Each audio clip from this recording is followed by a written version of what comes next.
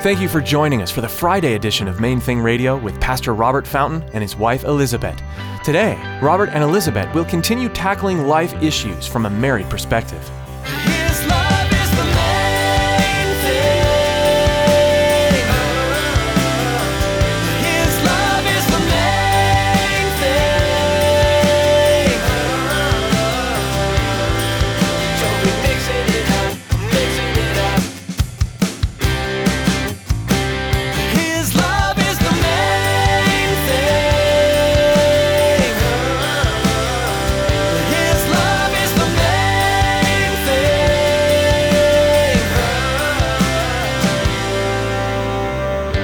I will forgive you, but you have to forgive also. You have to forgive the one you felt so righteous, indignant against. You have to forgive before you can even begin to see this clearly. I cannot live a life that honors Jesus if I refuse the most essential part. His forgiveness is linked to my forgiveness. There's no wiggle room. There's no escape route from that. It is what it is. And so again, who comes to your mind with that? Who comes to your mind that you need to forgive? Forgiveness is more than you being cleansed of your sins. You too are called to forgive others. Pastor Robert and Elizabeth will point out today how easy it is to accept grace for yourself and forget or even refuse to give it to others. However, you're called to show people the love of Christ through your willingness to forgive. Now here's Pastor Robert and Elizabeth in the book of Revelation chapter 2 as they continue their message, Culture of Honor. His love is the main thing.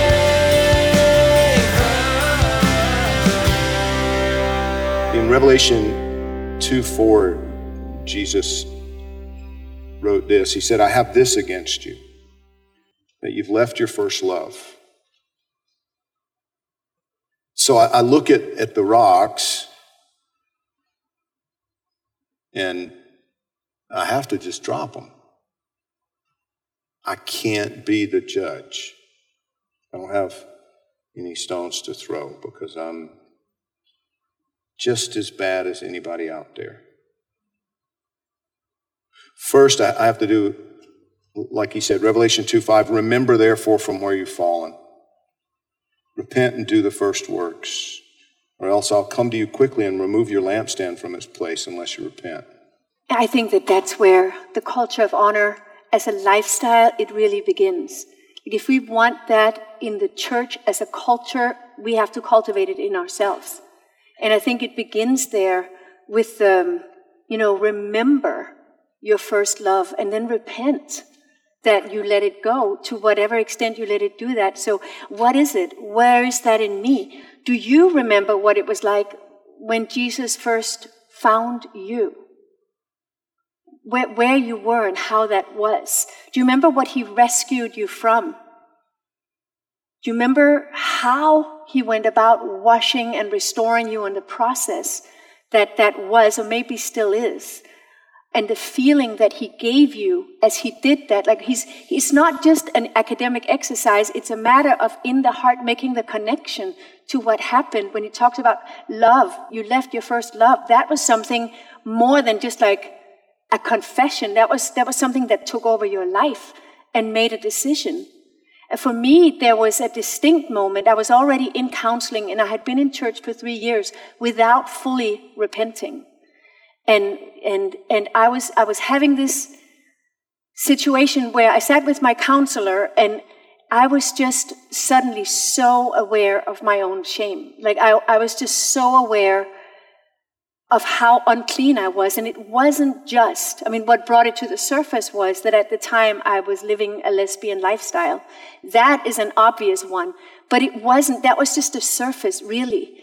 Because what came to the surface in this very particular night was that I just admitted and realized at a very core level, I felt so unlovable and dirty and shameful, and it was much deeper than my sexual identity or any of that. It was something much, much deeper. And my mentor, she was like, why don't you try to look at Jesus on the cross? Just close your eyes and try to see Jesus on the cross looking at you. And I'm like, why would I do that? I'm already guilty enough. Why don't need his condemnation on top of my own. I already know what I've done. I already know. I fully expect that what I would see if I mentally did that was I would see Jesus like, listen, I died on the cross for you, and this is what you give me back, a life like that? That's what you do with that? Because I'd been those 3 years in church, but it had just brought me closer to repentance, but not to purity. But it starts with repentance. And so she was so wise, and it didn't have any of the names people give these kind of exercises today. It was just her asking me to close my eyes and try to see Jesus on the cross looking at me. And she was wise because she knew me well enough that if she dared me, I would do it. If she pitied me, I wouldn't. But she was like, you're a coward. You've done so many crazy things in your life, and you won't even look up at Jesus on the cross. And I was like, all right, then. And it was really like expecting the worst. And instead, I don't know how to explain it, but when I take others through a similar exercise, something happens when in our spirit we try to see Jesus. And I just knew that he looked at me not with anything that I expected at all. It was the first time in my life I saw unadulterated love, like love that wasn't lustful, love that wasn't put on. It was real. Like I just knew that it was real. I can still 30 years later remember exactly what that looked like. And the most surprising part of that was there was this sense like he actually liked me, and like Jesus liked me. Kind of like Sally Field, like, you like me? And it was just such a shock. Like I was disarmed. I was unprepared for that. So when Jesus that night, when now 30 years later, I'm like, but I was right in doing what I did, my righteous indignation. And Jesus was like, where are you now? Can we go back to that night when you remembered how dirty you were, and I looked at you, and you had no rocks to throw? You know, it was just this. He actually, when he's like, remember your first love and repent of leaving it, that was where that night brought me to, where all of a sudden I'm the one ready to cast stones because it needs to be done. And it was like, ooh, how far I've come from that night when I couldn't even lift my eyes. And so the culture of honor, remember and repent. It really, you cannot live in it. Even if your environment around you was full of this honor, this attitude that we're trying to describe, but you did not do that in yourself, you couldn't participate in it. You couldn't benefit. It's your heart that where this is cultivated. Everybody else could do it well, but if you don't, you will miss out from that. And when that happens, like when I remember that night, all I can do is fall on my face. And it's like, Jesus, what have I become? Like, how did I go? I'm so sorry. You forgave me. And here I am ready to like throw mental rocks at the apple of your eye, one of your kids.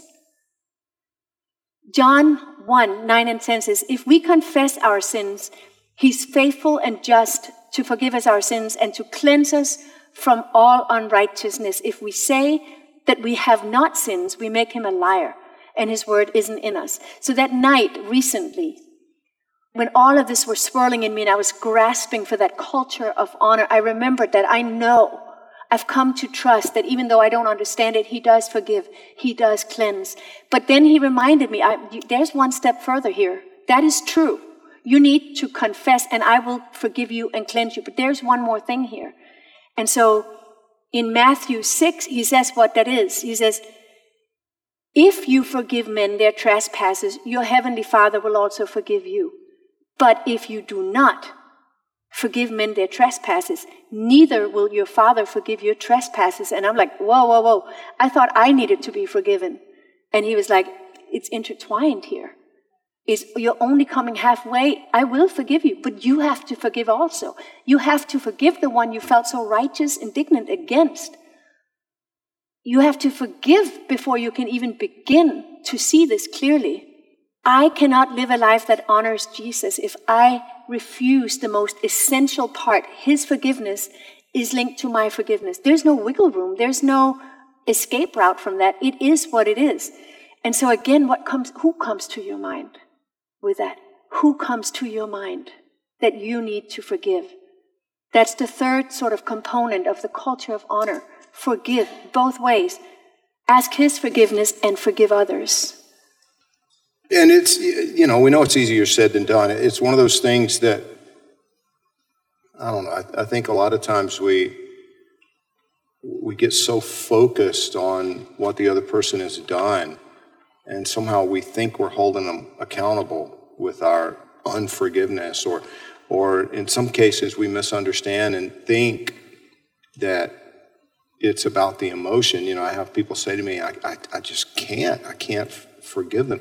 But what they're actually saying is either, the emotion is still so big,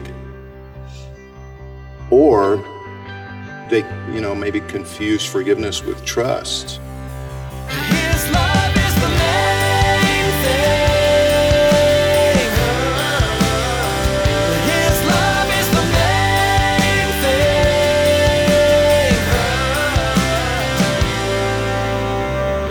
Thanks for joining us for this special Friday edition of Main Thing Radio with Pastor Robert Fountain and his wife, Elizabeth. Each Friday here on Main Thing Radio, Pastor Robert and Elizabeth will be tackling various issues that we face as Christians from a husband and wife perspective. Be sure to join us each Friday for these insightful messages from Pastor Robert and Elizabeth. For more information about Main Thing Radio, Pastor Robert, Elizabeth, and Calvary Chapel, Miami Beach, log on to mainthingradio.com. That's mainthingradio.com. At our website, you'll find today's broadcast for you to listen to or download.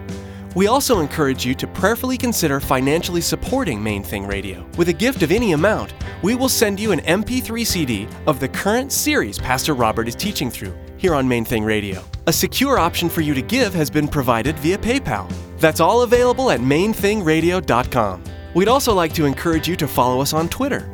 A link to subscribe to our Twitter feed is available on mainthingradio.com. Again, thanks so much for joining us today.